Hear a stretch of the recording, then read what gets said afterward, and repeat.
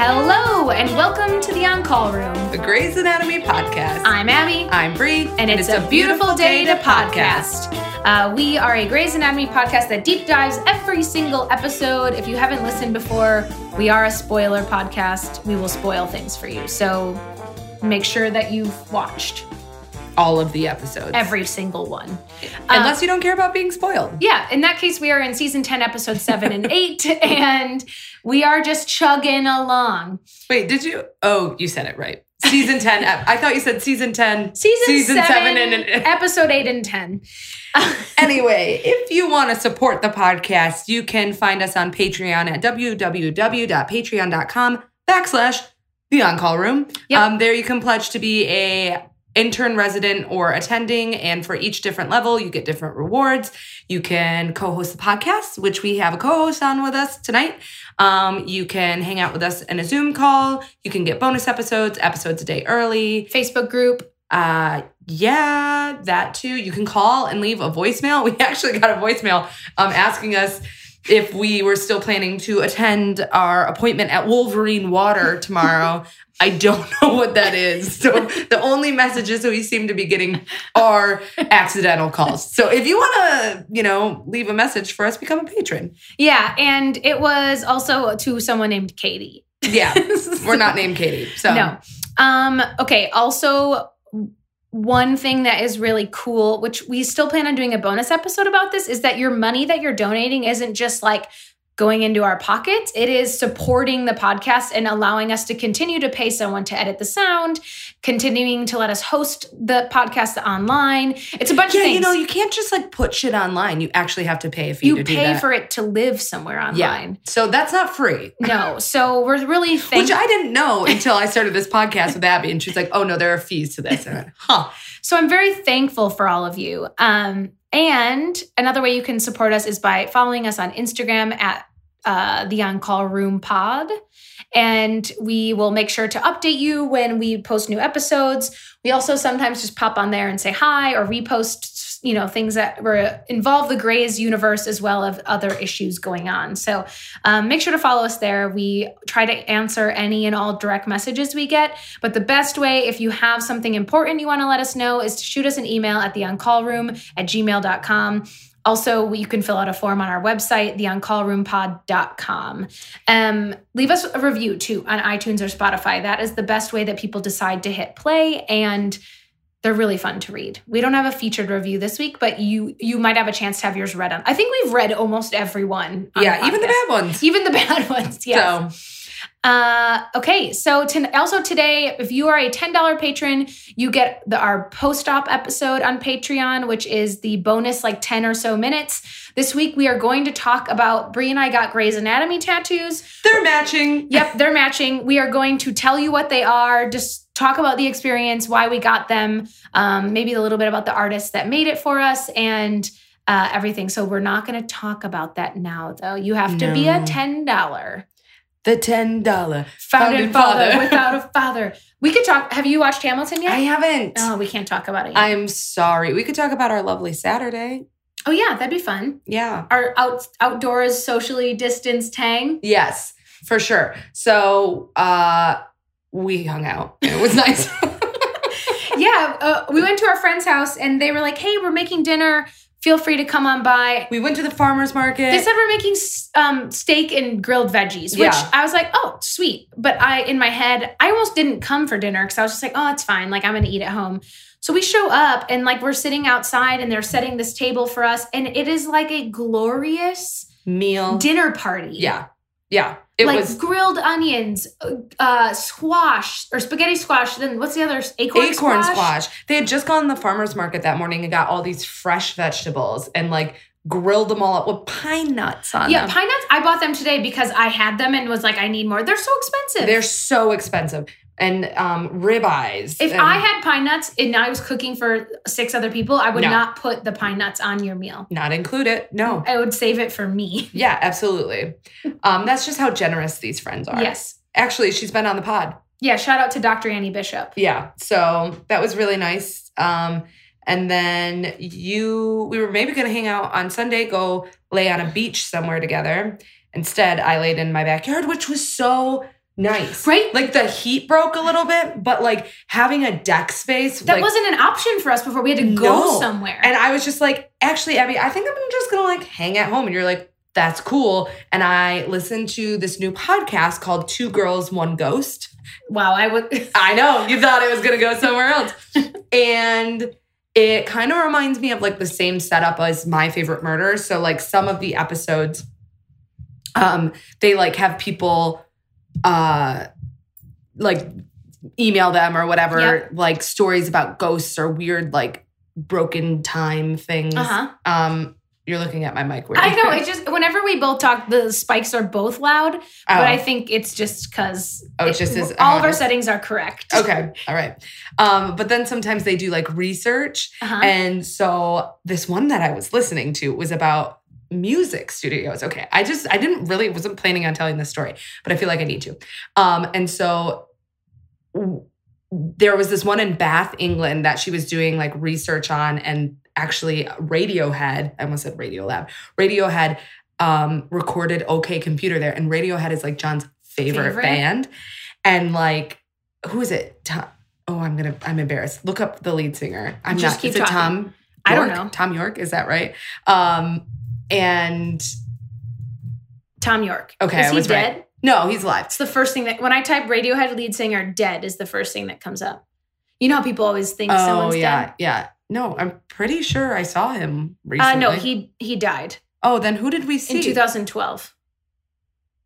Then who did we see? I don't know. I gotta talk to John about that. Anyway, he had this like crazy ghost. Oh no, Scott Johnson died. Okay, I was gonna say, I don't think he died. I'm confused. Anyways, go on. I really don't think he died. But he had this like crazy ghost experience. So like in the middle of listening to this, like John's reading a book outside and I paused and I was like, did you know that Radiohead like recorded OK Computer in Bath, England in this house that's haunted? And he was like, no. And I was like, I'll tell you more. Hold on. And then I would like press play and then be like, did you know that Tom York like cut off all of his hair and was like bleeding because a ghost told him to do that? And he was like, no. I was like, it's true. So anyway, you should listen. If you're into like ghostly paranormal things, it's 2 girls. It's very kind of similar to You and Me. Like in the beginning, they just kind of talk like random weird shit. And then they just talk about ghost stuff. Well, I'll have to listen because I do need new podcasts. I found one.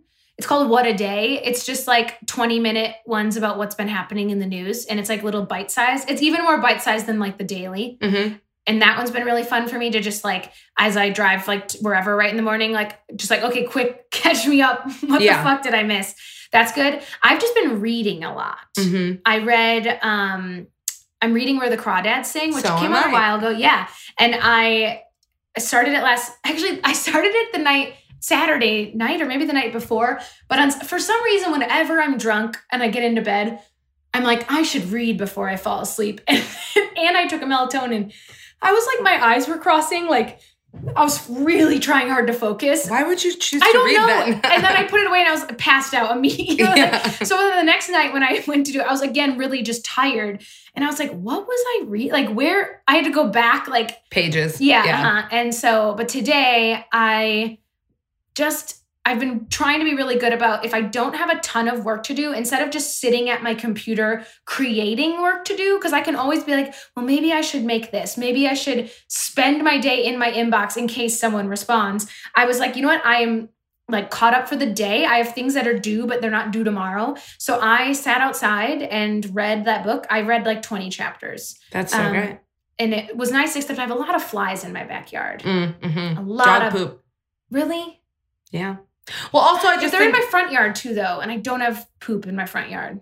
I don't know. I think the flies are bad this year because we have like weird flies like by our flowers and stuff. Yeah, they were just like, I had to end up cranking music kind of because it was like, I was just like, they don't bother me as much as like other bugs because they don't really do anything, but they just kept fucking landing on me. It's annoying. Yeah, so anyways, it was really pleasant. My first day enjoying my deck that now has a door from my inside of my house. Which is great. It feels like my house got expanded. Well, it did. Kind of. I mean, yeah, like it feels like I have a new room. Yeah. To decorate. It also though feels like I have a new room I have to keep clean. Because the color of our deck shows if there's like leaves on it or like dog hair even. Like you can see it. because it's composite, not natural decking. And so I was like, I sweep it every morning. Like, so when I go to Honduras every morning, because it's really dusty there, and everyone is out sweeping their porches, like first thing in the morning, because that's like where they hang out. Like a lot of people, Haley, that's where we always hang out there. And so also, hi, Jilly, if you're listening, I feel like everyone sweeps their porches. And so in the morning, I just pretend that I'm visiting my friends in Honduras and I'm sweeping my porch. That's nice. Yeah. Speaking of porches, we're getting a new porch or a porch fixed. Well, kind of a new porch, on Sunday. That's so exciting. You got a new deck. We're fixing our porch and it's just money. Just throwing it. Yeah. What if we were like, so your Patreon is paying for our decks and porches? Porch and a deck. No, but we have like a broken beam in our porch. It's very adult. And we're afraid that one day the mail lady is just going to come up and fall through it. So it's like kind of a safety thing. Like the guy that was moving furniture into your house? Yeah, who just fell through the grate. Yeah, similar. We don't want something like that. So, my leg. Surprised that that something didn't come in the mail. Like we didn't get served. That when he pulled his leg out, it wasn't gone. Yeah, that it wasn't delegatated. I really thought it was going to be just shrapnel. Yeah, but it was, I mean. Would have been a good Grey's episode. I wonder if he was pretty bruised the next. Probably. But he was also probably like. But this was his last move. So. I was going to say he was also probably like, I was really high when I did that move, so it could have just been my fault. Dude, he was high as shit. Yeah. Yeah. Oh. Smelled like so many doobies. I thought you meant like poopies. No, like. Doobies. Like not duties. Weed. Yeah. Not duties. Weed, Abby, weed. Doobies. Yeah. We have not smoked any doobies, even though right now it might seem like just we drinking have. some cheap La Ferme Julien. Tell us about this wine. So La Ferme Julien has a nice goat, a pink goat on the front. It is essence of simplicity and is the ultimate sophistication. Leonardo da Vinci for $8. And it's simple and it's healthy, balanced grapes. Oh, it's healthy. Yeah. That's good. And it's the essence of quality. They're balanced and dependable and subtle. Anyway, it's a rosé. Sponsored by Le Julien. La Femme Julien. I also have one other podcast recommendation. If anyone just feels like giggling, Conan O'Brien, it doesn't have guests on right now, although he did just have Tom Hanks. I think that was the finale. But he and his he has the producer and then his assistant Sona, and it's called Conan O'Brien Summer S'mores with the Chill Chums. They like jokingly called it that, and that's what it's called. But it is just them bickering, and like I just love their dynamic. I wish sometimes we had it would be funny to have like a very like disgruntled like person that was editing it, but we didn't. We would make the joke continuous that we don't think they do anything. And yeah, it made me laugh like out loud a couple of times today. It's silly though. If you're not a fan of silliness, don't listen. Okay, but it made me giggle. That's good. Yeah. I like giggly podcasts. But yeah, we have kind of a long episode today. We have a lovely patron scrubbing in that I won't spoil anything about. And make sure that if you want to hear about our matching Grays tattoos, you become a $10 patron and you get the longer extended version of the episode. That's all, folks. Let's get all she wrote. To the episode. Here we go.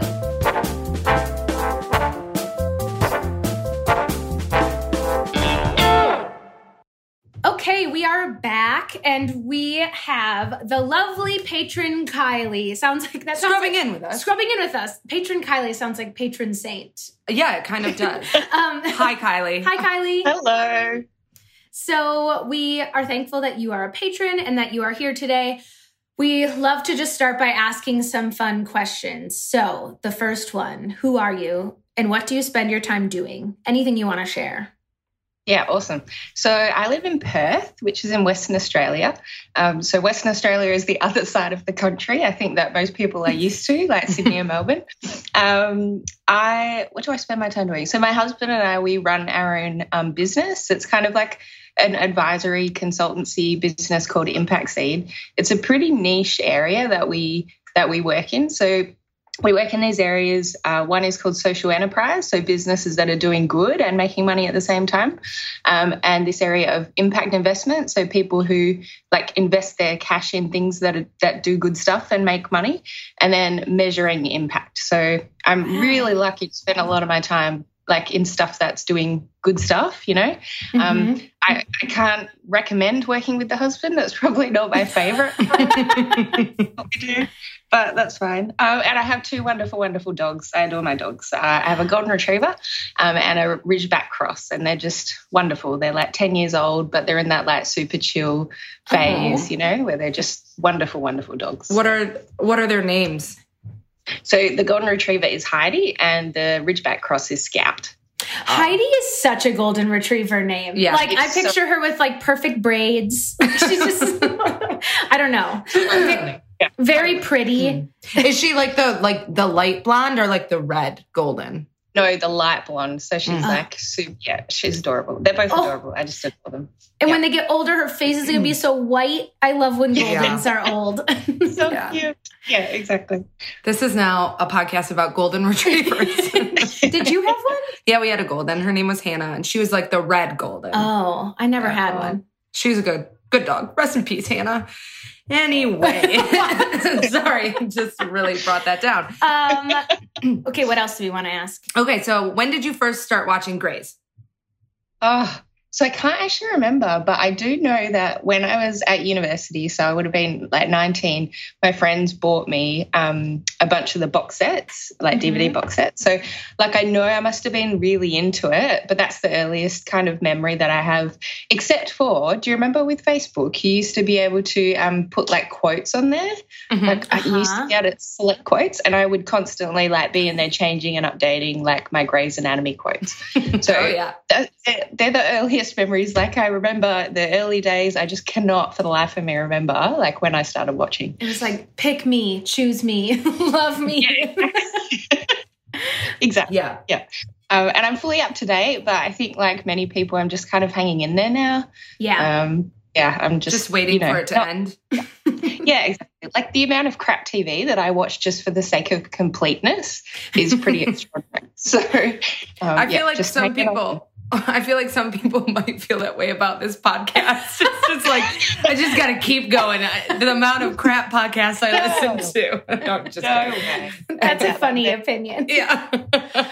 I know. I've done that with shows. I've also done that with book series. There's a few that like I didn't like, but because I started it, I felt like I like had to finish them. Yeah.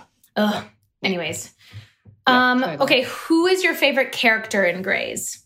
Yeah, so I probably the traditional one. So, you know, I love Meredith, I love Christina, but I tried to think of something else that I could also say. And I really, really love April's character arc and what happens in terms of the growth of her character. Yeah. You know, like I had so many feels when they lost the baby, and then she joined the military or whatever she did, and then she lost her faith, you know, like, yeah. So yeah, I really love April, but probably Meredith and Christina. That's a great answer. Good answers. Yeah. What about... do you have a favorite relationship? Oh, it's hard. Like obviously Meredith and Christina's friendship. But, you know, I do love Meredith and Derek despite the challenges. I think that chemistry and all of the early things, you know, it's just so amazing. And I did love Jackson and April overall too. Like I really like them.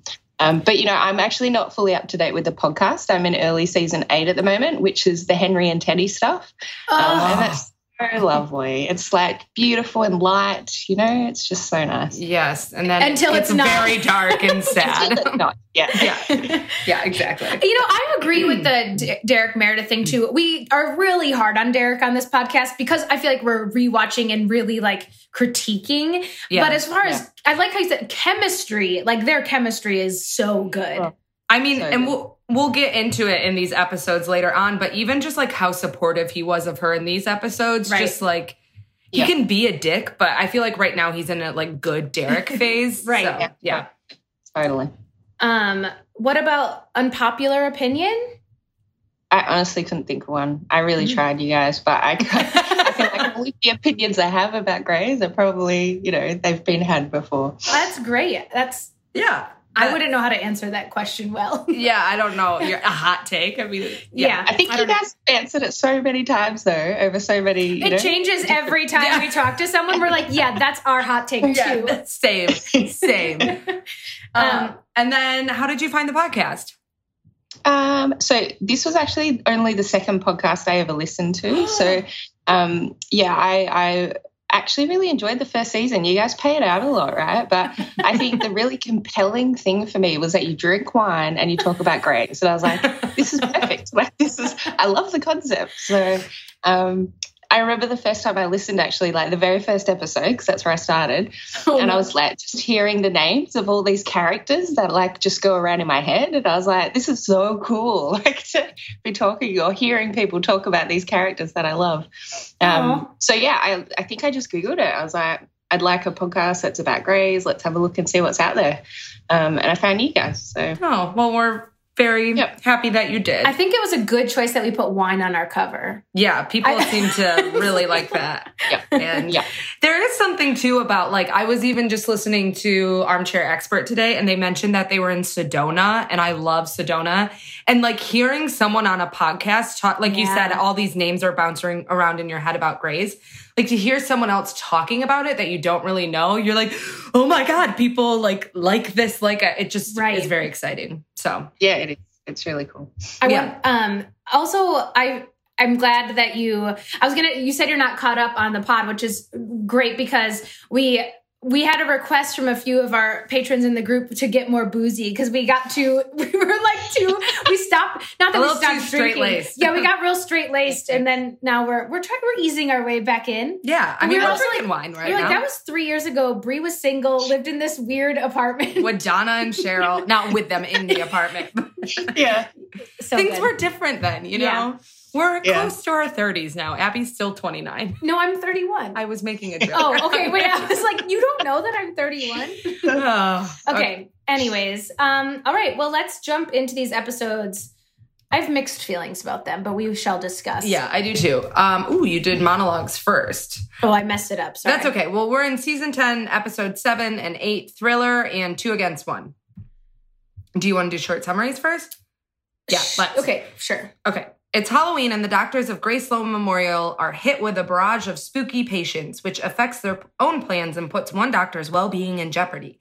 Meanwhile, Derek collaborates with Ben on a new surgical technique, and Richard angers Bailey when he asks a second-year resident to perform his next surgery. The issues between Meredith and Christina hit a boiling point when one of them ultimately betrays the other at the hospital. Derek tells Jackson that he needs to let go and allow the second-year doctors to work on his patients, and April and Matthew make a bold decision about their relationship. Meanwhile, Bailey has difficulties with Ben's return.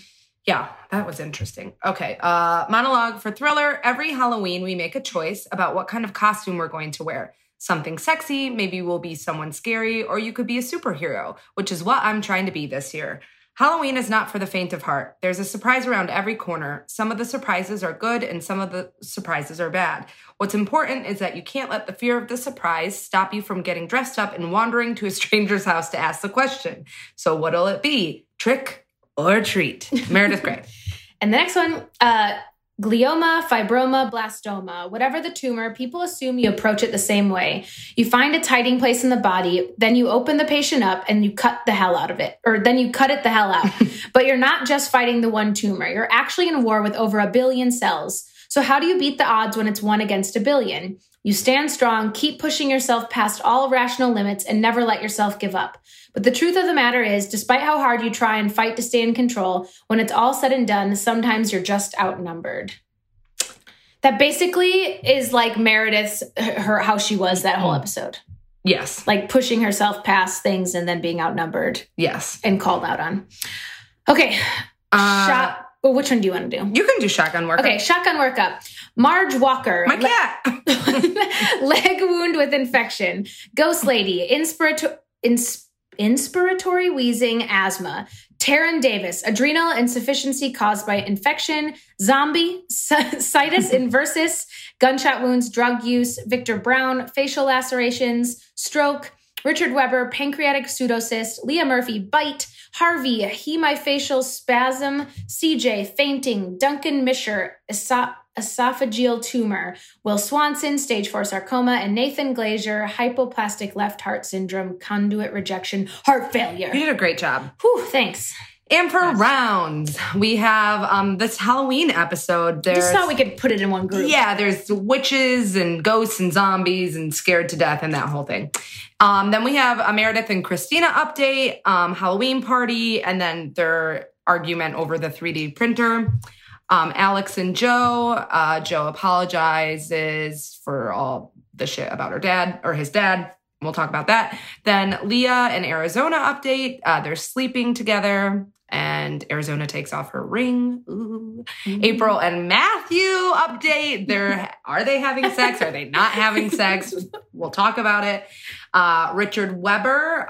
He is ready to be Richard Weber again. Get out of that bed in that bathrobe. Then we have Ben Warren. These two kind of go together. His program. He quits his job for the second time. Don't worry, he'll quit his job again because that is Ben Warren's character. And then Bailey dealing with the beginnings of her OCD, or at least us seeing. I didn't know if I should say OCD. She's not diagnosed yet, but is that what she ends up being diagnosed with? She does end up being diagnosed with OCD. I wasn't sure if that was like if I should put that or not. But. No, that is her diagnosis. So we have a whole bunch of things to talk about. A lot, or some of them are small, but yeah. Let's do first notes. Kylie, we're going to start with you, Kylie. What is the first thing you thought of? My very first note is, oh, dear God, it's Leah. I hate the storyline. Arizona, what are you doing? Yeah. What's yours, Brie? Mine is, Murphy ended up coming over to Arizona's hotel room. Yeah, I said, oh, snap, Murphy in Arizona. And then I wrote, there's a movie, I don't know if you've seen it, Kylie. It's like, there used to be those Disney Channel original movies, but I wrote, this is like Halloween Town music. Like, music this whole episode was so like... Oh, yeah. Child spooky? Yeah. It just kept going. Like, I felt like in some places it's always like a parody. Like the music just made it all this like crazy and emotional and intense. And, it's just fun. Yeah. Yep. Yeah. So should we just talk about Halloween? Let's just talk about Halloween. I will mention that the butterfly wings show up. Yes. So are you're caught up in the show, right, Kylie? Yeah, so I know everything that happens. I remember the butterfly wings because it's DeLuca, right? He picks them up and Sol cracks it, and yep. Yeah. That made me sad that like this is the episode that they're brought in. And he's like, also to see the precision at which Derek is like working on them. Yeah. Makes it even a little bit more emotional down the road. Yeah. Okay. Who was your favorite Halloween patient, everyone? I would say the witch. Why was she so witch-like? Yeah, I don't know. It's not like I totally get Halloween's a thing in the US, but in Australia it's just not. So a lot of the Halloween stuff, I'm like, oh, okay. Like I get it and I could go with it. But I think in terms of the patients, like I kind of liked the mother. I forget her name, but the one who was like really scared and yeah. Yep. Like she was sweet at the end there, like it was nice how Meredith was able to help her out. That seemed like the least cheesy also of them all, like a more like legitimate, like afraid of afraid of things versus like this child is going to be scared to death. Like I was like, oh my God. You're telling me she can be scared to death? It's like... Yeah, dun. Yeah, and then everyone's running around. And also, why was she walking in the hospital and there were no lights on? They were like... It was like the storm episode. Yeah, they were like flickering, and then like she goes like trick or treat, and that one patient who's like, yeah, get out of here. It's like, where is she in the hospital? I know, I was like, I'm pretty sure she's in the basement, and then that witch lady was like... It was like too much, you know? It was a lot. Like I also would say alone, I liked the idea that Heather Brooks is treating these, patients under the table. Yeah. But like, I'm sorry, if you have asthma, you don't act like ooh. Like it was just like with the flickering lights. Yeah. It was very scary. Also, why was she in the basement area? I think she was looking for Dr. Brooks. I know. At first I thought there was going to be some ghost stuff. I wish there would like she saw Dr. Brooks. Yeah. Or her being like, she'll come back. She always comes back. Yeah. It was like a sweet storyline. Abby, but who was your favorite? Well, I had fond memories of the zombie guy because it reminded me of like when people ate bath salt, like that whole thing that happened. And then like of all places, the state of Florida had like the same, something like that. Like a guy tried Kylie, to eat someone. Did you hear about this? No.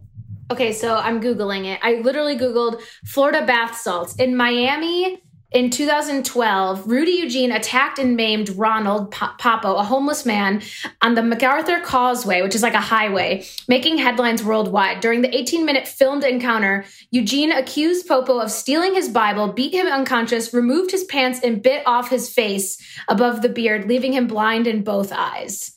So it happened. He was on bath salts, like a type of drug. But then, yeah. Oh my God. Yeah. Don't come here. That's Florida for you. But yeah, so that is, I feel like 2012, when did this episode? Grey's Anatomy. Let's see. I wonder if it's around. Oh, if it's like similar storylines. Like how she tends to reflect things. But yeah. But I thought that was fun-ish. Yeah. He bit Murphy. I know. That was very shocking, I have to say, when like all of a sudden Murphy is just being bit by and there's a tooth left in her. It went on for a long time, the bite. Yeah. So this episode was aired in 2013, which means it was probably filmed sometime earlier. So I bet it is a reflection of the Miami cannibal attack. Yeah. There you have it, folks. Don't come here, Kylie. Don't come to Florida. Yeah, it's not worth it. Okay, so also we didn't make notes about Stefan Avery too. We can bring them up whenever. I really liked how everyone, I just want to talk really quick about everyone's Halloween costumes. Like I loved that April said she was going as a bunny, and then Callie's like, ooh, like a sexy rabbit, and she's like, no, the Velveteen Rabbit. It's like the saddest childhood book ever. And I like how after that Kylie goes, needs work. Yeah. Yeah, that was such a good moment. I love Bailey being like, I put a witch hat on every year. Like, that's it. Like, whatever. And then Christina at the end, when she's like, what are you supposed to be? And she's like, sexy. And then she puts the hat on, witch. Like, that was incredible. I want her confidence. Yeah. But Ben was very, very into Halloween. Yeah. Oh, yeah. You're into Halloween. I love Halloween. It's my favorite holiday. Okay, so I think it's because it's also around my birthday. Oh, so like I've always, like, you know. You know that after Halloween comes your birthday. Yeah, 5 days later is my birthday. I was actually supposed to be born on Halloween, so I'm you're spooky. Spooky Halloween lady. I did really like again, in the vein of it's not particularly a thing here, but I did like towards the end of the episode where it looked like Halloween is just like a street party, like, you know, where everyone outside was walking past with the trick-or-treating, and I thought, oh, like that's really cool. That looks like a real cool sense of community, you know? I think it is in really wealthy neighborhoods because they have the best candy, so everyone drives their kids nowadays. You don't like trick-or-treat in your own neighborhood as much anymore. Yeah, but definitely I would say like more in like suburbia. Yeah. There's like, but last year we sat out on, maybe 2 years ago when we were at our old apartment, and we sat out on the front porch and we played spooky noises, and we had quite a few trick-or-treaters. It is fun. In the city. So I just get sad when not many people wear costumes. I know when people but sometimes you have to think that maybe they can't afford costumes. Right. Also, the weather has been terrible the past like few years, like snow, sleet. Like you can't dress up. I remember I'll just tell a quick Halloween story. It's very fast. I was little and I was Jasmine from Aladdin. I was her too. And it was like a belly shirt costume thing, like really cool, like genie pants and then like a short belly top. And I was quite young and it was really cold because Michigan's really cold in the fall. And I really just wanted to wear it like that. My mom wouldn't let me, so I had to wear a turtleneck under it. And I was so sad to have to wear a belly shirt with a turtleneck underneath. That's always the worst. So you guys don't celebrate it where you are as much? I think no, not really. I think like it probably depends on people's own personal, you know, like whether you're into it or not. Like I guess I just didn't grow up that way, right? Like my family never made it a thing. Occasionally, you know, you get the odd trick or treater come, but usually they go to the houses that have like put some decorations up or something. Right. So it's just not really a thing. Like I've been to maybe one Halloween party in my life. Like nice. Wow. Bree's had many birthday party Halloween parties. Yeah, they're a great time. Mostly just an excuse to get drunk, I think, and wear a costume. Yeah. I never could pull off the sexy costume. No, never. I was always like something. I was always like a zombie or like really silly something or other. Yeah. I just remember painting your face green to try to be the Wicked Witch a few years ago. And the makeup just kept smearing and it wasn't working. And I just started dating John. And you felt really ugly. I felt so ugly. And the thing is, like, I had been like ugly for other Halloweens, but this particular Halloween, John and I had just started dating. And he like showed up and I was like, ta-da! It's like the Wicked Witch. Not cool. Anyway. That makes me laugh. It makes me laugh too. Okay. I don't think I have any other than the maggots were gross, and I have no other notes about the Halloween stuff. I thought it was cute Sophia was a princess astronaut, a sign that her parents should compromise on some things. Yeah. But yeah, that's all I have on that. Yeah, do you have anything else, Kylie? No, I think like the other notes I had are probably more about Meredith and Christina, you know, the party stuff. Yeah. Yeah. Should we just talk about that one? It's a big one, and let's maybe like dive into it. Yeah. Usually I feel like it's not often that we get. I didn't realize how much of this last season of Christina's is spent fighting. Like it's really a bummer. I mean, I get it, and it brings them together at the end, but I kind of wish we were getting like how Christina says, like Meredith and I used to just know what each other were thinking. It's like sad that we don't get to see that. Totally agree. One of my first notes is like, I hate that Christina and Mare are not on good terms. And then we find out that Mare didn't invite Christina to this Halloween party. And Meredith was like, well, you don't want to spend time with kids anyway because you don't like kids. And Christina tells her, well, like, but I love your kids. So there's just this complete disconnect between the two of them. Yeah. Yeah. And it was sad because it was so polite, like that little exchange, you know, it was like, oh, I should have invited you. You know, it was just sad because it's not Meredith and Christina, you know? Mm-hmm. Yeah. It reminds me of like, when friends are separating ish and you're not as like, they're just like being too careful with each other, but then obviously it's going to come to a boil at some point. Yeah. I thought it was an interesting thing too, seeing Christina and Owen operating together and like as friends. I felt like this was maybe their first like friend moment. Like she was talking, she's like, I just wish Mare and I could, you know, whatever. And Owen's like, you should go to the party. And she's like, oh, look, it's Mare texting me. And then it was like that cupcake request. She asked her to bring cupcakes. And I loved Christina's like, went from being totally fine to being like, well, if I don't come, then there's no cupcakes. And am I the enemy? Like that to me is such like a very normal rabbit hole to go down. Yes. It was sad. I don't know. No, I definitely think like reading into a text, like I think Meredith was just trying to find a way to include Christina. So it was like, you could bring cupcakes, but if you don't, like, no big deal. You don't have to come. And then like, being like, well, what the hell does any of that mean? And I love that Owen was just like, I think it means just go. Just go to the party.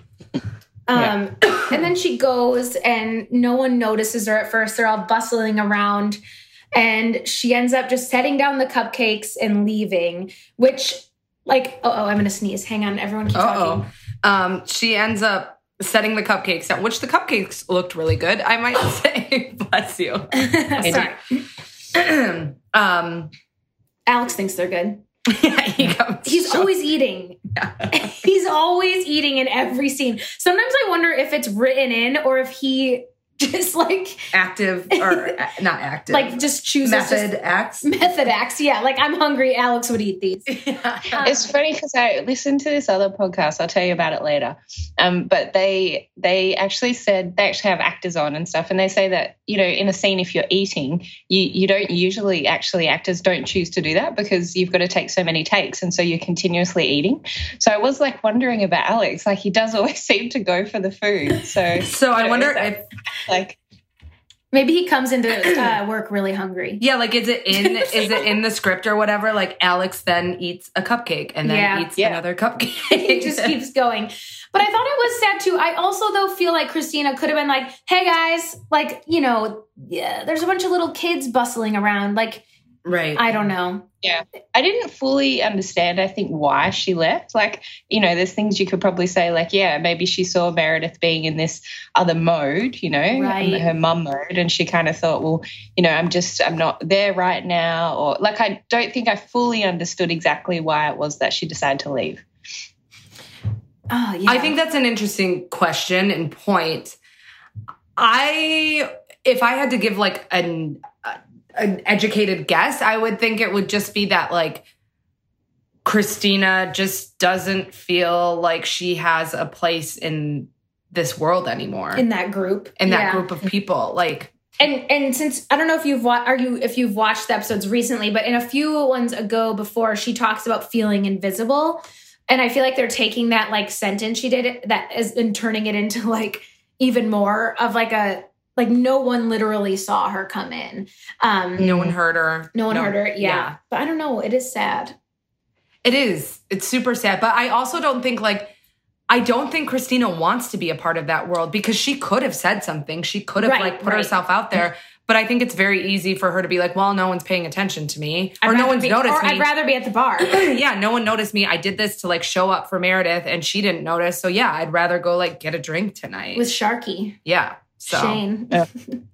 Yeah, but that's an interesting point. Yeah, I don't know exactly what I would just think that, yeah, maybe she is not, and doesn't have a place anymore. No, and she doesn't have that many people in her circle right now either because her and Owen are broken up.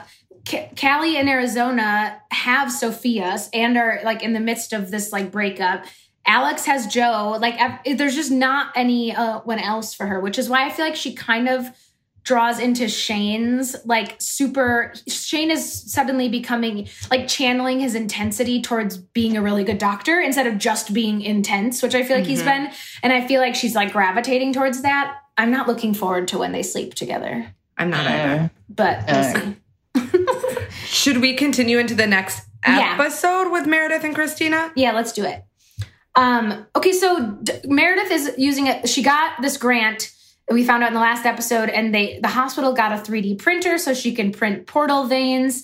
I have to say, I really don't understand 3D printers. I mean, it prints a thing. What I don't get is how...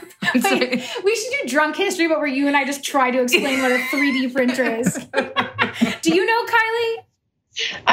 I mean, not really. Like it prints things in 3D. I guess you can choose different kinds of materials to print stuff with. And I think that's the idea of the medical stuff, right? But right. I think it's using their cells. Like something that it uses their own cells to print an organ. How?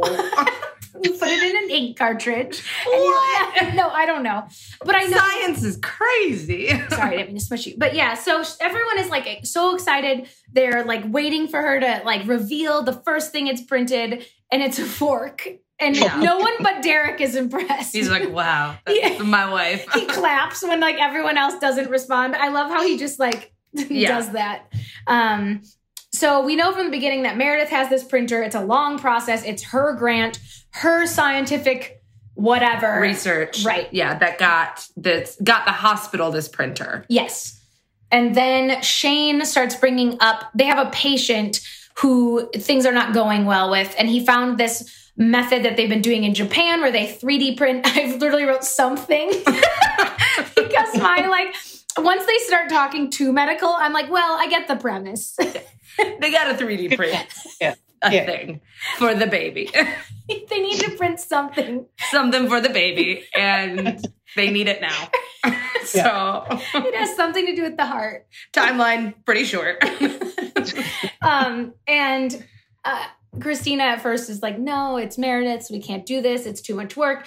And then Shane does all of the hard work that like gets them able to be at the next step. Also, it's important, I think, that like to say that Meredith is printing something right now. Yes. It's being used to print like a model of a liver or something for research. Is she doing the portal vein or something? She's not to the portal vein yet, I don't think. Okay.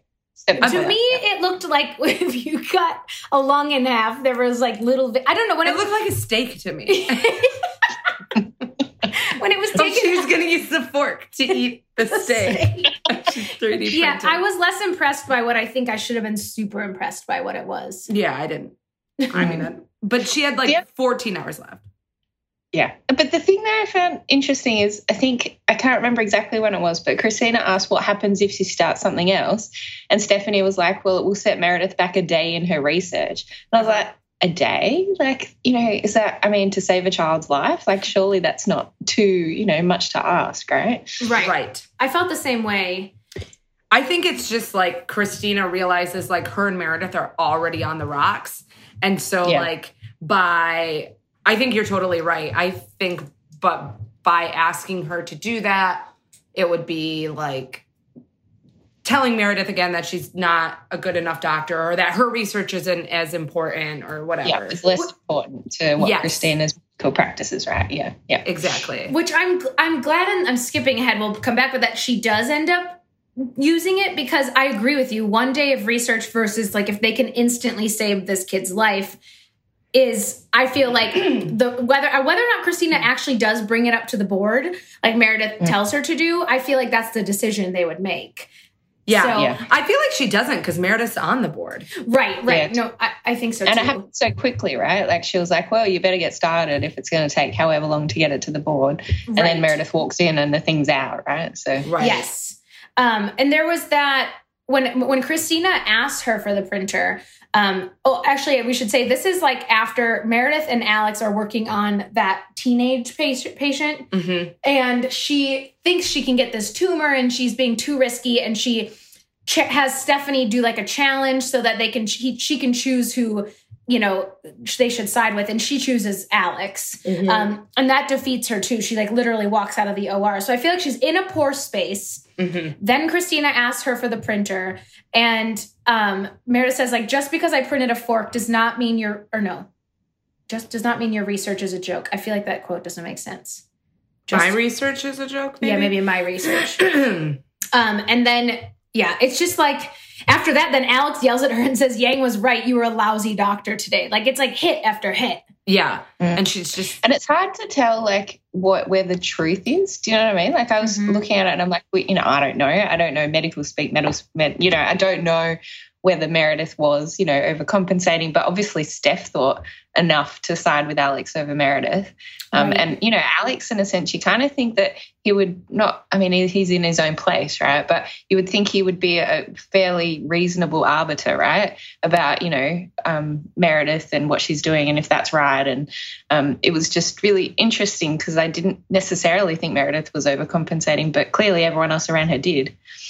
Right. I also feel like for Alex to call her out on it, I feel like he is someone that would let her be a little bit like, challenge him. Yeah. But at some point, I feel like if he is drawing the line, that feels like him being very responsible. Like I just feel like usually it's Meredith telling Alex he's being too whatever. And to have it be reversed makes you think like maybe she really was not looking at the full picture. I'm just looking back at the monologue too, where it says, so how do you beat the odds when it's 1 against a billion? You stand strong, keep pushing yourself past all rational limits, and never let yourself give up. But the truth of the matter is, despite how hard you try and fight to stay in control, when it's all said and done, sometimes you're just outnumbered. And I feel like whether or not she might not have been wrong, but she was outnumbered. Right. I don't know. I felt bad for Meredith, just how everyone was kind of like treating her. And she definitely seemed like you said, Abby, like getting hit after hit. But part of me didn't feel, I don't know, it was like a weird feeling. Like part of me didn't feel bad for her because I felt like she's not being a great doctor. Or she's like acting in a way to try and prove to herself and to other doctors that she's not what Christina told her she was a few episodes ago. Yeah. Like she's working really hard and she can be a mom and have this really progressive, intense research and and I think she maybe was because of that, made some poor judgment calls. Yeah, I think it all comes back to that initial argument Christina and Meredith have when Christina basically accused her that, like, you can't be an amazing surgeon and a mom. Yeah. Or not even that you can't, but that you're not now. That you're not. Yeah. Yeah. So. Yeah, I think it's super ego-driven. Like, Meredith, I think, can be driven by... and I'm in it right now with the Adele kind of the trial. Like Meredith can be driven by doing the right thing or what she says is the right thing, whereas here it really feels like she's being driven by ego. Yeah, that's a good point. That's a great point. So yeah, then at first you think it's all happy because Derek is like, you know what? I'll put the kids to bed. You go watch your printer. Go watch your printer. And she walks in and Christina and Shane are there and their steak is sitting on the table. Their steak. And she says like, what the hell are you guys doing to my steak? That's exactly word for word what she says. I'm kind of glad the episode ended because I don't want to see them fight. I don't know if the next one picks up with them fighting in that room, but I hope not. God. I just hate when people fight. Yeah, they fight a lot. They've been fighting a lot in these past couple episodes. I hope by the time the mid-season finale happens, they're back. I don't remember how this resolves. Yeah, well, she just leaves. They dance it out and she's gone. So that's them. So that's the... Like, just one more thing on that. I feel like in a sense, even because I had to go back and figure out like what was the initial conversation that set all this off, right? Because I couldn't quite remember. And I feel like even that wasn't like it was a fight, but it wasn't like in the sense I don't really feel like Christina was actually out to, and even this whole time, like I don't think Christina is out to, set Meredith back or, put them on opposite sides of an argument. Like I think, she's just, in a sense, Christina is trying to do the right thing, but still hold her friendship with Meredith closely. So I find it really interesting because it's not like an outright fight, but like you say, that stuff probably comes. Yeah, it's like a passive-aggressive Meredith's part fight. Like Meredith hasn't yet, like, because no one was yelling even really. Like Christina, like a little bit in that one scene, but they're being like weirdly cordial. Yeah. And just not like honest with each other, I feel like. But I think I get what you're saying, Kylie, that like from Christina's perspective, she wasn't trying to be hurtful towards Meredith. But Meredith, I think, was very offended by what Christina said. Totally. And then that makes me think like, they know each other so well. Like surely Christina's going to know. Like even though I do actually think she's just being honest, like she should know how much that's going to hurt Meredith, Yeah. Yeah. Oh, for sure. Hi. Do you agree with Christina about what she said about Mare? I probably do. Like I think it is, if you think about, she's just been off work for however long she's been off work for, like, being able to keep up to date with things. She didn't read the article that Christina asked her to read, and I know that's the previous episode, but yeah, I definitely think there's some truth there. And I do think Christina's trying hard to, speak the truth, but not do it in a hurtful way. But she must know that it's going to hurt her anyway. Yeah, I feel like in that particular case, her opinion was right. Like, yeah, Meredith didn't read the thing. That was not a good day for Meredith. There was a lot of things going on. I think it's like Christina maybe have only been speaking about like in this present moment, but Meredith interprets it as like, I am forever like not going to be a good surgeon. So I don't know. It'll be interesting to see how it falls apart or falls back together. So, okay. Do you want to choose the next topic? We've got Leah in Arizona, your favorite. We've got April and Matthew, awkward sex. We've got Richard. Anything ring a bell. Ben, Bailey. Well, maybe get rid of Leah in Arizona. Okay. Perfect. They're sleeping together. Ugh.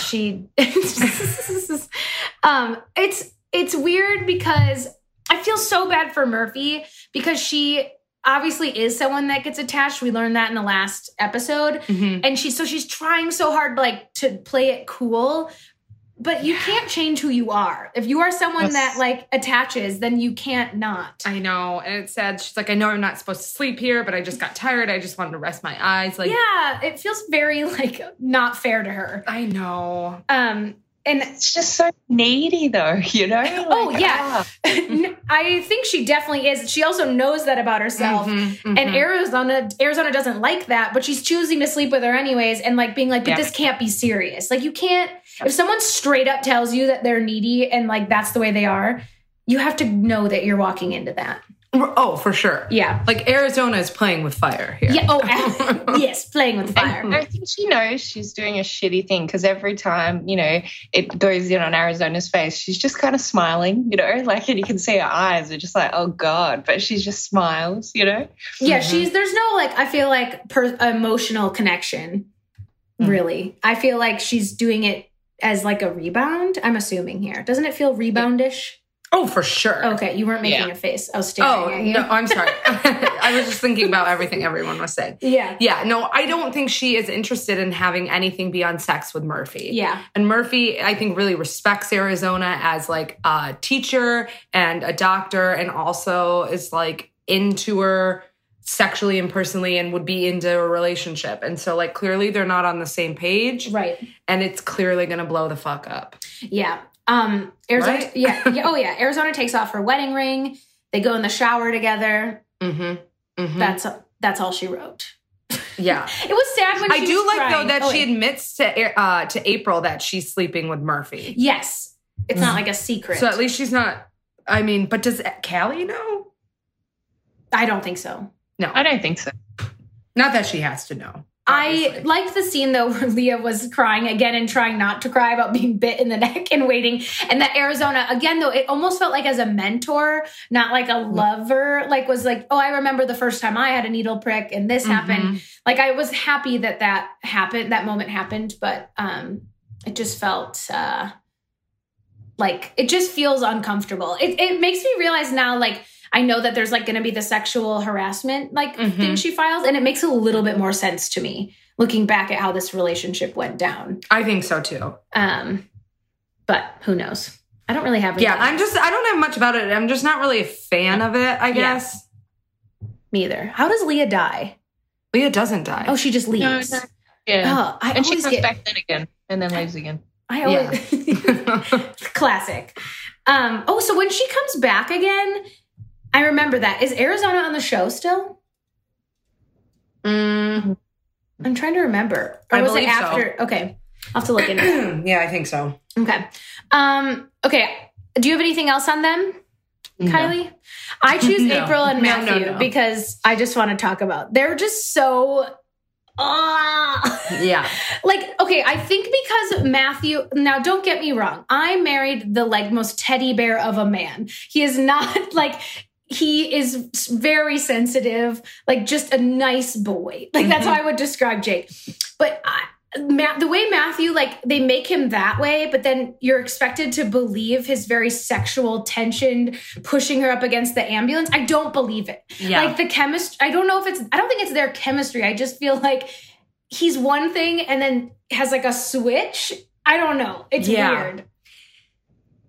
And isn't this the first time that he brings it up again? Like that it's an issue? Or has he brought it up as an issue before? They brought it up when April eventually came clean to him after Jackson jumped into the burning bus. Yeah, but but it's so interesting because they're sitting in that like office with the minister or whatever, and they were taking that compatibility test, and they got like 90%, and like woo, and then yeah, it's so because we know that reminds me of when April was doing like the trauma training and it was like shoving, she's super competitive. And so she's like, yes, we're super compatible. We crushed it. And then he says, we're not equal. And at the same time that he says like, we should have sex, she says we should get a joint checking account. That was so funny to me that they were just completely not on the same page at all. Yeah. And I think I've also found that funny because it's like he's thinking, we're not on the same level because you've had sex. Whereas she's thinking we're not on the same level because I make more money than you. Yeah. That's a good way of putting it. Yeah. That's so funny. I didn't even think about that. Yeah. It's just like, that's fine. It's easily fixable. He's like, you're right. It is. The only and then there's that scene where, she talks to Arizona about that. She like, all she can think about is sex. And she just like...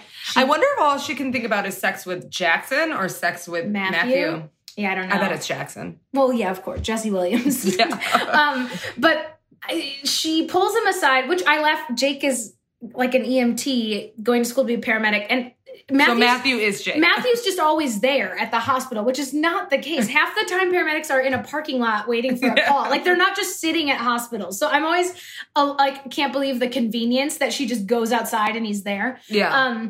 But they have that weird sexual tension conversation where they're basically saying like, okay, well, like God knows that we've committed to each other. So even though we haven't done it legally yet, like, should we have sex anyways? Because April doesn't want her wedding night sex to be like bad. But the one that was such a cringy, the way he like pushes her against the ambulance and like it felt like a weird romance novel. But the only thing I really loved about it is that April calls God a she. When he's like, he, whatever, and she goes, or she. And I was like, that was a great moment. I also love that Matthew was like, or she, like he agreed or whatever. Yeah. You know? I found this is like going to be kind of crude, but like the way that it was happening, it felt like she was about to like give him a handy or something. You know what I mean? Yeah. Like that's how that whole scene felt. It was like, this is very steamy. Yeah. Which like, I don't want to sit here and like, I fully respect people's beliefs to like make that choice. Oh yeah. But I also laugh when like people who have made that choice do everything but that, you know, as like so well, Matthew wants to do it. He does. I don't know, I just don't. He wants to finish the deed. Yeah, I know. And then they decide to have sex. Also, he has the tiniest apartment. Well, he's only a paramedic. Okay, but I mean, maybe they should move into April's place. But like, she shows they can't live together, Bree. Right. And he just like, I felt bad though. He had like those lights and stuff in the bed, all nice, and he was like ready to go, and she was like, no. She says, if we have sex tonight, the only thing that will change is that you will have broken a promise, and I know how that feels. I actually feel like that was a great statement because it's really true. And I just, then they're like gonna make out. She's like, oh, maybe we shouldn't hold each other or lean on each other physically. It's just so, when is their wedding? Is it not till the finale? Hopefully soon, because we gotta get past all of it. I mean, they're not gonna have sex though. No, they're not. The first time that they have sex is their other wedding, their next wedding that they have together probably. Yeah, I think so. And at that point, he's been married. He's been married, yeah. So that's okay. So that's actually great. Great foreshadowing. She doesn't want to have bad sex on her wedding night with April. So instead she doesn't marry him. Sorry, with Matthew. So instead she doesn't marry him. And then when they do get married in the future, they've both had sex already. But does she care about having bad sex on her wedding day? No, then she says something like, it'll be my first time with you. And I don't care. Anyways, sorry, I just ranted a lot. Kylie, any thoughts on this? No, not really. I did. I kind of liked to look back, even though parts of it were a bit cheesy and, you know, cringy. But I really liked how, you know, she respects him too much to let him break his promise like she did. So I thought that was nice. Yeah, I do think she has a lot of respect for him. What I just wonder is, does she have like the same love she has for Jackson? Well, clearly not. Yeah. But then she does. I don't know. It's such a story. It is. So it just had to get her off the show at that point, right? Yeah. Right. I really feel like, though, like, I don't know that she didn't have love for Jackson anymore. I think it was just the loss of a child that really tore them apart. Like, that's true. I think she loves Jackson more than Matthew, maybe. But I also think that Matthew, who lost his wife, could understand. They have something to like, they're different people, I think, in the later seasons than they are right now. Yeah. They seem very naive right now. Totally. So, anyways. Okay. What else? We got Chief. We got Ben and Bailey. Maybe let's talk about Ben and Bailey. Okay. You lead it. So Bailey, I think we pointed out a couple episodes ago that they're like making a point of showing Bailey using hand sanitizer a lot. And they did this in the beginning of this episode as well. And then Ben quits his job. He decides that like he wants to be back at home. I think this was after like the Halloween thing, right? Like who does he talk to? He talks to like a patient or something, or Chief. Ben talks to someone and he's like, it makes him decide like he wants to be at home. I thought he came home because he quit his program. That's why he was home. Yeah, that's what I thought too. I thought maybe it was Chief or someone, but yeah, he just decided. So was it last episode? He talked to someone, not like. He just shows up when Bailey is having that moment with Chief. He answers the question and then he tells her that he quit his thing. What am I making up in my head? I'm going to go back. I'm going to put it in the notes. You are like Bailey in the stench. There is a stench under the bed. And you're right. I just don't know if it was this stench. Yeah. But yeah, he tells her he quits it right away, which sets her like sort of off. Because she likes plans and she likes things having order. And him suddenly quitting his job and being home is not that. But also it's really sad because he ends up saying that he loves her more than he loves surgery. And she is disappointed in Ben for not loving surgery as much as he loves her. Which is really interesting because I wonder if like maybe in her head she fears that, like, remember with Tuck, like her ex-husband, like she was like, Ben gets it. He gets that my career is super important. And so I wonder maybe if that's kind of going through her head a little bit too. Yeah. Or I wonder if like maybe it's a little bit like because of the place that, you know, her mind is starting to enter into, you know, like maybe she wouldn't always react to that same way, like with disappointment that he doesn't love surgery as much, you know? So I wonder how much of it is kind of where she's going and, you know, where her mind is at, and how much of it is actually she's annoyed at Ben because he doesn't like surgery as much. Right. So then they end up she ends up having a surgery at the last minute. It gets switched from OR2 to OR3, and you can start to tell she's already kind of panicking a little bit. And then did I miss something? No, I'm just saying, and the surgery she has to do is one involving moving a piece of, as the patient said, part of my ass will now be in my throat. It's like part of the colon is going up in his throat. And so they have to be very careful of bacteria. Right. So it's like, not only are things switching, it is also like a very, you want it to be clean surgery. And so at the last second, Ben switches and he comes in as the anesthesiologist, and she's kind of like, what are you doing here? And then throughout these whole scenes, there's a lot of like, woo. Just like what a panic attack feels like. Yeah. Like, I didn't know how to write a word for it. So it's woo and whooshing like scenes where like the first thing is like when she notices that like the surgical tools aren't like how she likes them.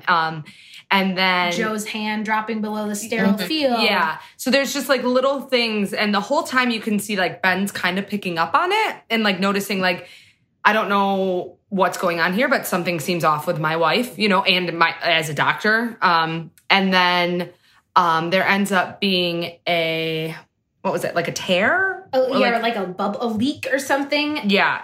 Which was really gross looking, honestly. There was seepage. Yeah. And so then they have to go in and clean again, like clean this body part or whatever. And it's just sad because I feel like, and then when things go wrong, the only thing that snaps her out of it is Ben. He like does like a Miranda, he says, instead of like Dr. Bailey, snaps her out of it. She like seems normal again. And then when they're about to close up, she thinks she sees a bubble or like something, and they replace it. And what I thought was interesting though is like Ben, I wouldn't say enables her, but he's like, oh yeah, that's fine. Dr. Joe, like you can leave. We'll finish this. And like, he didn't see it either. Like he was just letting her have that, which I was like, yikes. Yeah, I think because he recognizes that this is it's more than that. Yeah, there's a lot going on here. And I think I don't think it would hurt for her to repatch something, you know, like to double, triple check or whatever. But he's like, clearly, and then he talks to Miranda afterwards and it's like, it's a good thing I did come home because like, what is going on with you? Yeah.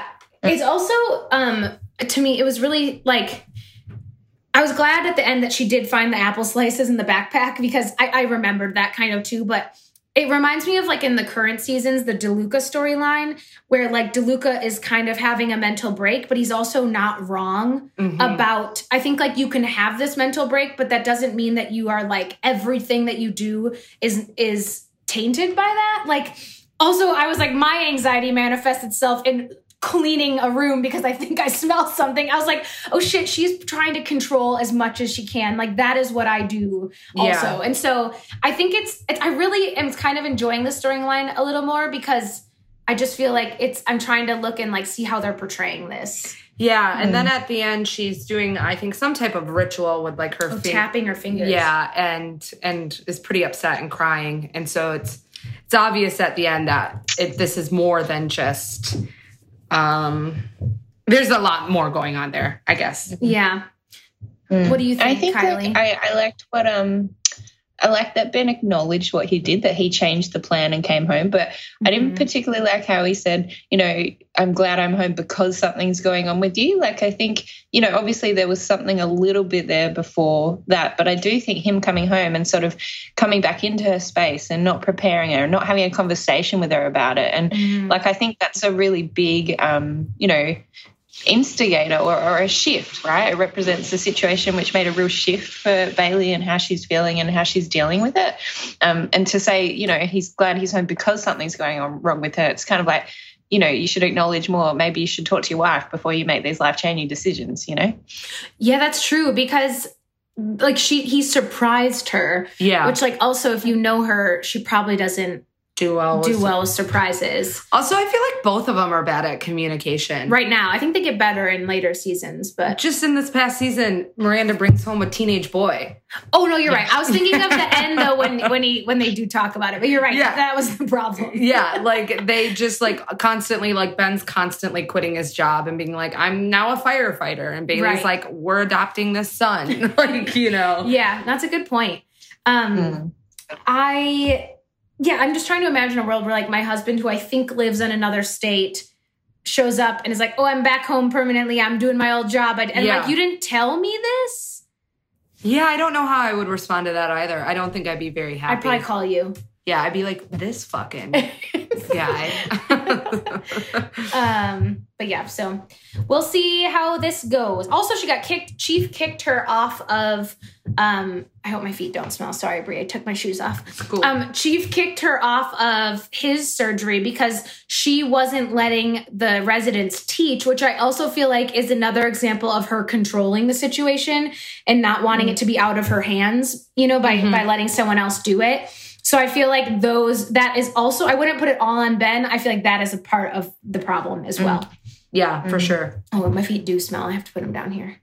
It's hot in this room. It got real hot, yeah. I'm like sweating right now. Freaking tires, wearing shorts and sitting on wood chairs. Yeah. I had to put my jeans under me to sit on. Which, yes, I did wear jeans to Bree's house. And then I gave her shorts to wear. Because my pants were too tight. Because I ate a burger. Oh, yeah. And I'm dripping sweat right now. But I've been trying not to make a big deal about it, but I'm going to make a big deal about it right now. I'm very uncomfortable. Oh, God. Okay, next topic. Unless, Kylie, you had anything else about it? No. Okay. Oh, good. Richard Weber? Weber. He got his groove back. Dude, did you look at those jammies he was wearing? I actually loved these episodes because I love when he acts like a little man and he's just like, let me tell you about the time and they're like, Murphy, get back in here. I didn't finish my story. Yeah, like I love that version of Weber, not the angry version, not the like sad version. I just like that part. But comfortable man. Yeah. And he feels happy that he's teaching again. He says, what are his words? He says to Bailey, I'm trying to teach them and you won't let them learn. The only thing that gives me some meaning, what keeps me going is teaching them. And you're standing in the way of that. So I'm going to have someone else supervise them, which I think that this is like starting then when he becomes like the head of the teaching. Doesn't he like get a new position at the hospital or that's his with focus? What's her name? Yeah, Minnick or no. Yeah. And who she's terrible. But so I think that is fun to see that he realizes he's very good at that and that he can put his time into that and it brings him meaning. He also like tries to apologize to Meredith, but in like I'm like, that's not the best way to apologize. It felt like he should have apologized before he asked her to do surgery on her. Oh yeah, for sure. Yeah. Also CJ. Love her. She's just around. Just telling Richard to shut the fuck up pretty much. I love the part too where she's walking back and forth doing laps and she's like, and then I like brown the meat and then you eat it. And he was like, that's not a story, that's a recipe. Yeah. I just think that's a fun storyline. It reminds me too of like the grumpy guy that Bailey put next to Chief. Like he needs to get out of this hospital bed. Yeah. So then CJ collapses. Yep. Because also Richard won't take laps. Like Meredith is like, it's getting a little too comfortable in here. Like he has like a French press and like this beautiful robe on and stuff. Chief really likes to make a hospital room like his, you know. And then CJ collapses and so he runs over and so clearly he can run. And then does CPR and then later on April like hooks him up to oxygen and he realizes, like, that's what he needed. Like, to be a doctor. I wrote, working on CJ made Richard want to be alive again. Woo, storyline checked off. We can end this portion of Richard's storyline. Yeah. I also like when Dr. Weber, Richard yells to the guy with the face twitch. He's like, I'm Dr. Weber. I trained these two. And that guy's like, wait, who's this old man? Like, yelling at me from a hospital bed. Yeah. Yeah. Kylie, anything about Dr. Richard No, Weber? I don't think so. I like how his little speech at the end makes April then, go off with her own storyline. But what does he say to her? Or I forget exactly what he says, but he, talks to her about being back where he wants to be and back to his authentic self or something like this. And then that kind of gets her thinking about being back to her authentic self. And then she goes off, to Matthew. Right. But I just liked that. It was a nice way to close those storylines, right, with the little linking speech. Yeah. Good call. I didn't even recognize that. You know what? I think that's the storyline I was thinking about with Ben. What? The storyline with April and Richard. I think I put Ben in that storyline, but it was actually April. So Perfect. So anyway, good. Glad we figured that out. I'm wrong. There was not a smell. Also, so then the Alex and Joe storyline, there's not much other than, there's a few things. So Alex is still not talking to Joe after their blowout. What I liked the most was that speech that Joe wants to talk to Meredith. Meredith pulls her into surgery on Richard because they can talk there. And I like that Joe really wants to share the secret with Meredith so that it's off of her back and she can help Alex. And I really appreciate that Meredith is if he told you this in secret, he doesn't want me to know. Right, exactly. And that she said he hates being vulnerable and that's why he pushes away. And then she's like, I can't handle a broken Alex right now. You're his girlfriend and you do it. And I thought it's a good challenge to Joe because it's true. That is his story. And you don't just tell other people that their dad was in, you know what I mean? Right. I think that would make it even worse if she started telling Alex, he specifically asked her not to do anything about it. And then if she were to go and tell Meredith about it, it'd be doubling down on. I wonder when Meredith finds out about it though, because he comes back, the dad. Yeah, maybe. When he comes back. Yeah, maybe. Thoughts on her Tinkerbell situation?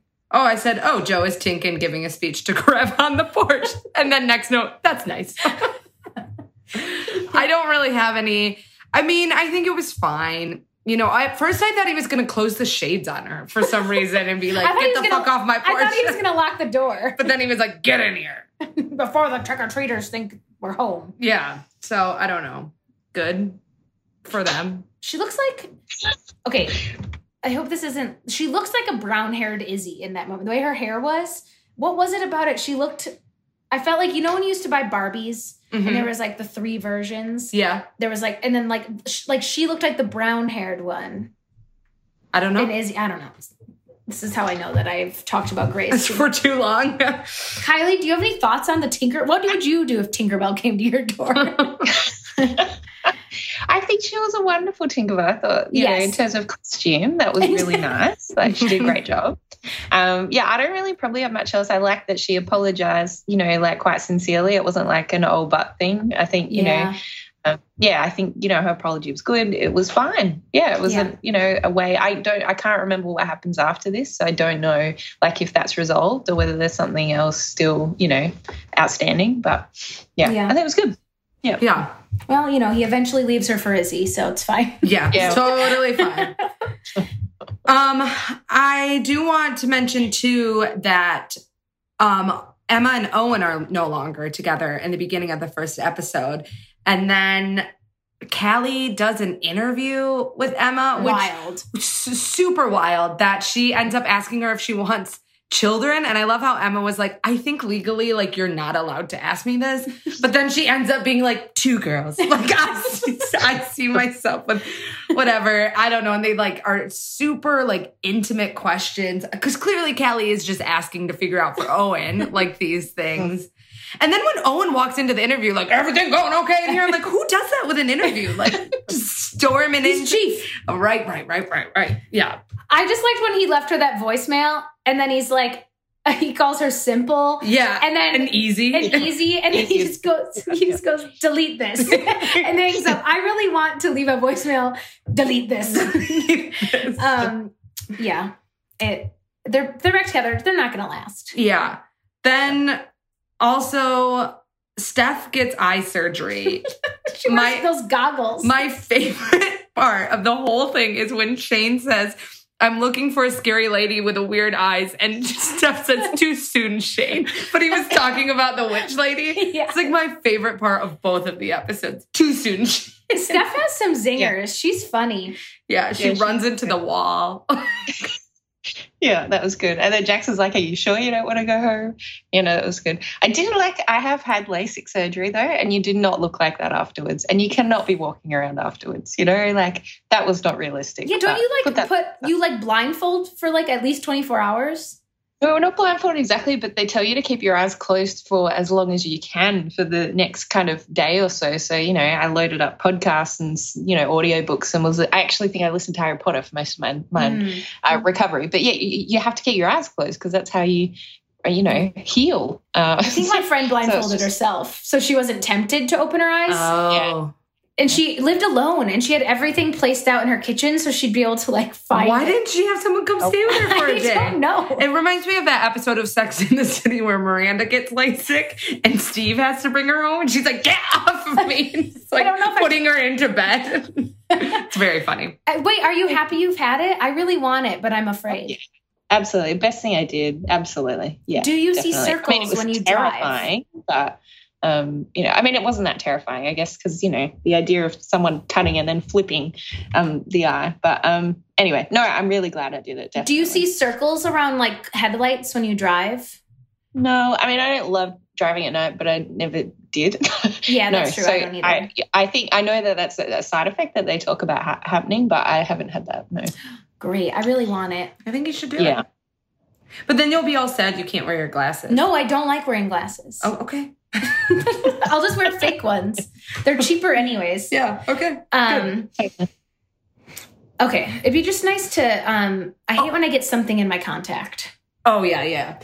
The worst. Yeah. I know what I was going to say about the Jackson and the whole point of like that Jackson and Steph storyline. He was like, I was going to take care of you today. I thought that was really sweet. And like make you chicken noodle soup and we're going to go home right now.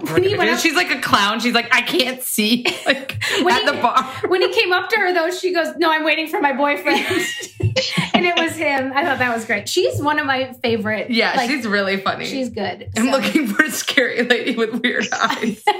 Too soon, Shane. Also, there was that moment when Jackson, so at the same time, Owen and Christina were operating together. Jackson and April were operating together, and someone else. Kylie in Arizona? Maybe? No. I don't know. Someone else was. But I thought it was interesting that Jackson and April are talking about something, and Jackson has to send a text to Steph, and he says, like, add, like, I think you're beautiful in there. And April's like, you were never that nice to me when I was, like, off the rails. And he's like, I'm trying to be a better boyfriend. Oh. So, anyways. I like, though, how that came back around again. I forget what patient it was, but April was like, someone was spinning out, one of the patients, and she's like, you stop spinning out and then you shut it down, but you can still tell him he's pretty if you want to.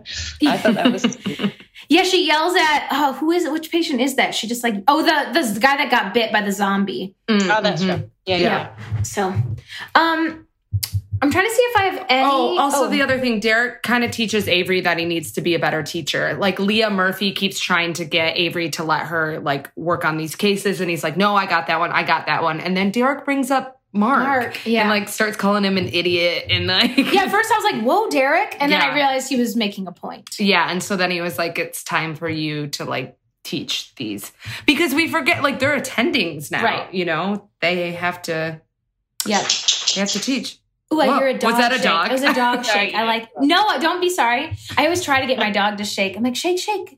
I got to teach him a command. Come on, get the bow. Fish. And then, and then really fast to another random note, the Emma thing too, she ends up at the end saying she can't work there because these are Owen's people. Mm-hmm. And like they would side with him should anything happen. And she wants to be in like, to start fresh, which I totally get. That's fair. Yeah, absolutely. And I think he thinks it too. But then they have that whole weird thing where he's like, are you planning on breaking my heart? And she's like, no, but you're planning on breaking mine. And he's like, no. And then she's like, bye. Yeah. And they walk other ways. It's too much. I know. Why didn't they like hang out? Right. I don't know. It was weird. Yeah. So, Kylie, do you have any like random notes or thoughts about the episode? I don't think so. I was just scrolling to see if I had any random notes. I don't believe so, no. Okay, so Notes and trivia. Notes and trivia. Let's alternate. This episode's title originated from the song Thriller, originally sung by Michael Jackson. The episode scored 8.94 million viewers. Several trick-or-treaters were shown, and shown costumes were zombies, witches, princesses, Cleopatra, and a ladybug. Cool. Marguerite Moreau makes an uncredited voice-only appearance as Dr. Emma Marling when Owen calls her, and her dialogue can be heard by the audience. That's a weird note. Cool. While having this is good. While having difficulties operating on the patient with situs inversus, Owen mentions that it's like driving in England. Ironically, Kevin McKidd is from Scotland, so driving on the other side of the road is natural for him. Strangely, Arizona mentioned she worked 3 hours on Sophia's astronaut costume, yet in the morning in the hotel room, she seemed like she totally forgot about Halloween. Goof. In Map of You, the interns have just passed their intern exam and are second-year residents, which means it's early July. In this episode, it's Halloween, and so it takes place at the end of October, which means 4 months have passed instead of 3. Goof. When the camera position switches as Meredith and Alex talk right before she heads out to go trick-or-treating, the cupcake box alternates between being opened and closed. How dare it? Oh, no. The episode's title originated from the song 2 Against 1, originally sung by Danger Mouse. The episode scored 8.68 million viewers.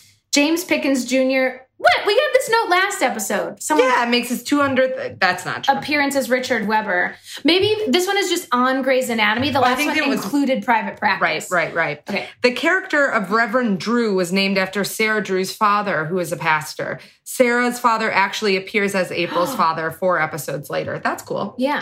That's cool. This episode does not have official promotional photos. What are you doing for the Instagram? I don't know. This episode introduces the 2 challenge rule.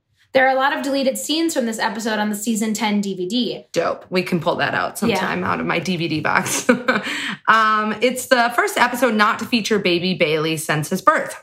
It's also the first season 10 episode in which Zola doesn't appear. Before the first broadcast of the episode, Kevin McKidd had teased that a character from the past present would return. Many fans speculated that maybe Izzy or Addison were to come back, though it's now clear that Kevin was talking about Ben's return to the hospital. That's not nice. Stupid. Anticlimactic. Yeah. Right? Kylie interviews Emma Marling for an opening in maternal fetal medicine. It's possible that Nicole Herman was hired to fill this opening. Interesting. Oh, I forgot to give Okay, so Catherine Fox Award. Kylie, who are you going to give it to?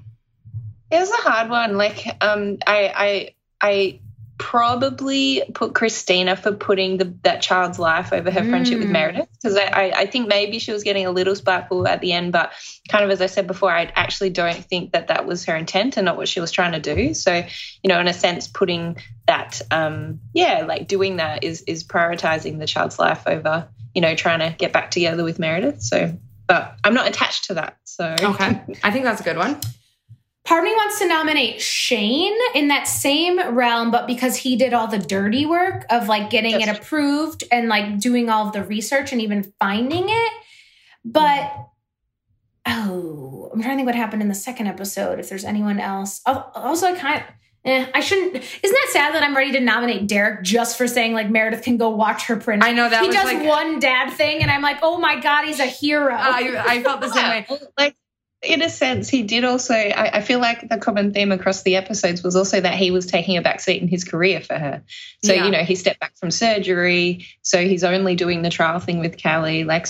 That's a pretty good one. Maybe April for sticking to her guns about what she believes for herself. Dude, she avoids sex, which she wants it so bad. That must be so hard. Yeah. Or Weber even for getting his groove back having great pajamas. I don't feel like any one person really blew me away. Yeah. Yeah. Maybe I'll just write them all, and poor Roz, who does our stats. Yeah. For this, we'll have to put 4 people down. It's going to be 4 this time. So April, Derek. Oh, I almost said Kylie. Kylie gets the Catherine Fox Award. Yes. Christina, Derek, April, and Weber, and I'll write the reasons for each under this. Great. All right. And so rating the episode. You go first, Kylie. Yeah, I didn't love it, but it could also be that I'm in season 8 at the moment, so I'm, a little bit influenced. So I gave it 6.5. You are so close to us. We did 6. So yeah, we each gave it 6. Yeah, I first of all, no, not at all influenced by having you on. That was a 10 out of 10. Yeah. But it's sometimes, again, it's these middle episodes that don't have the plot, zing. The zing of the pizzazz. Yeah, there's no circus. Yeah. And so I just think that it's pushing the plot along, but it's not really shocking us or like making us super emotional yet. Yes. Really. So is season 8 the one with Dr. Thomas, or is that season 9? Did we just... That's season 9. Oh, okay.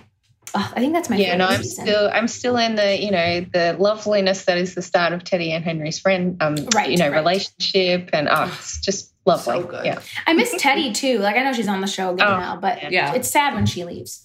Okay, so now charts. Oh yeah, our favorite part. This is your time to share any podcasts, movies, books, anything you want to share that you think we should indulge in.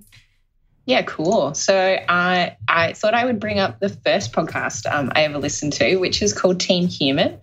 So it's run by a guy called Douglas Rushkoff, and it just talks about different kinds of probably not even social justice, but things that promote people connecting with people in this kind of digital age that we're in. So I just really quite like it, and I like the kinds of things that he talks about, and he has a whole bunch of different guests on, and I think it's really cool. So that's the first podcast I ever listened to, and then the third podcast I ever listened to, and I haven't really gone a lot beyond this, is the West Wing Weekly. So I love the West Wing show, and these guys, so they have what's his name? He's also in Scandal. I'm not gonna. The guy with the glasses. He played Will Bailey. No, hang on. Remember. Will Bailey, actor, West Wing. It's Joshua Malina. Joshua Malina, yeah. So he is one of the hosts of the podcast along with a friend. And it's really cool because they actually have the stars from the West Wing on the podcast, and I just really enjoyed it. So I'm in the season 7, which is the last season of the West Wing. But yeah, I really enjoyed that one too. I've always wanted to watch West Wing. I just need to bite the bullet. It's harder for me to watch old shows if I don't have nostalgia with it, but I also know everyone loves the West Wing. It's a little bit, it is a little bit dated, but I feel like the content, particularly in the kind of political situation you guys find yourselves in now, is just so, optimistic, and, it's just got this buzz of, the greatness of democracy and, stuff like that. So it's really cool. And I actually listened to Binge Mode Harry Potter because of Abby's suggestion. Yeah, so I really good, right? it. Yeah, it's really good. But I think, because I've heard you say a few times, Abby, you wish you guys were as good as Mallory and Jason, but I think it depends on what you like, because I liked them, but they have this level of energy constantly, and, it can be a little bit much at times, whereas you guys are a lot more authentic, I think, Well, thank you. Thank you. That's really I think it's because they have writers that write their show, so they can just put all their energy into being energetic. We're like trying to read our notes. Yeah. Not say stupid things and we don't have an editor that actually listens to it. I just listen. I'm like, that sounds good, and then it's like, oh shit. Yeah. That's great. Wait, I have a question about the first one. Yeah, was it teen or team? Team. Team. Team Human. Yeah. Perfect. Yeah.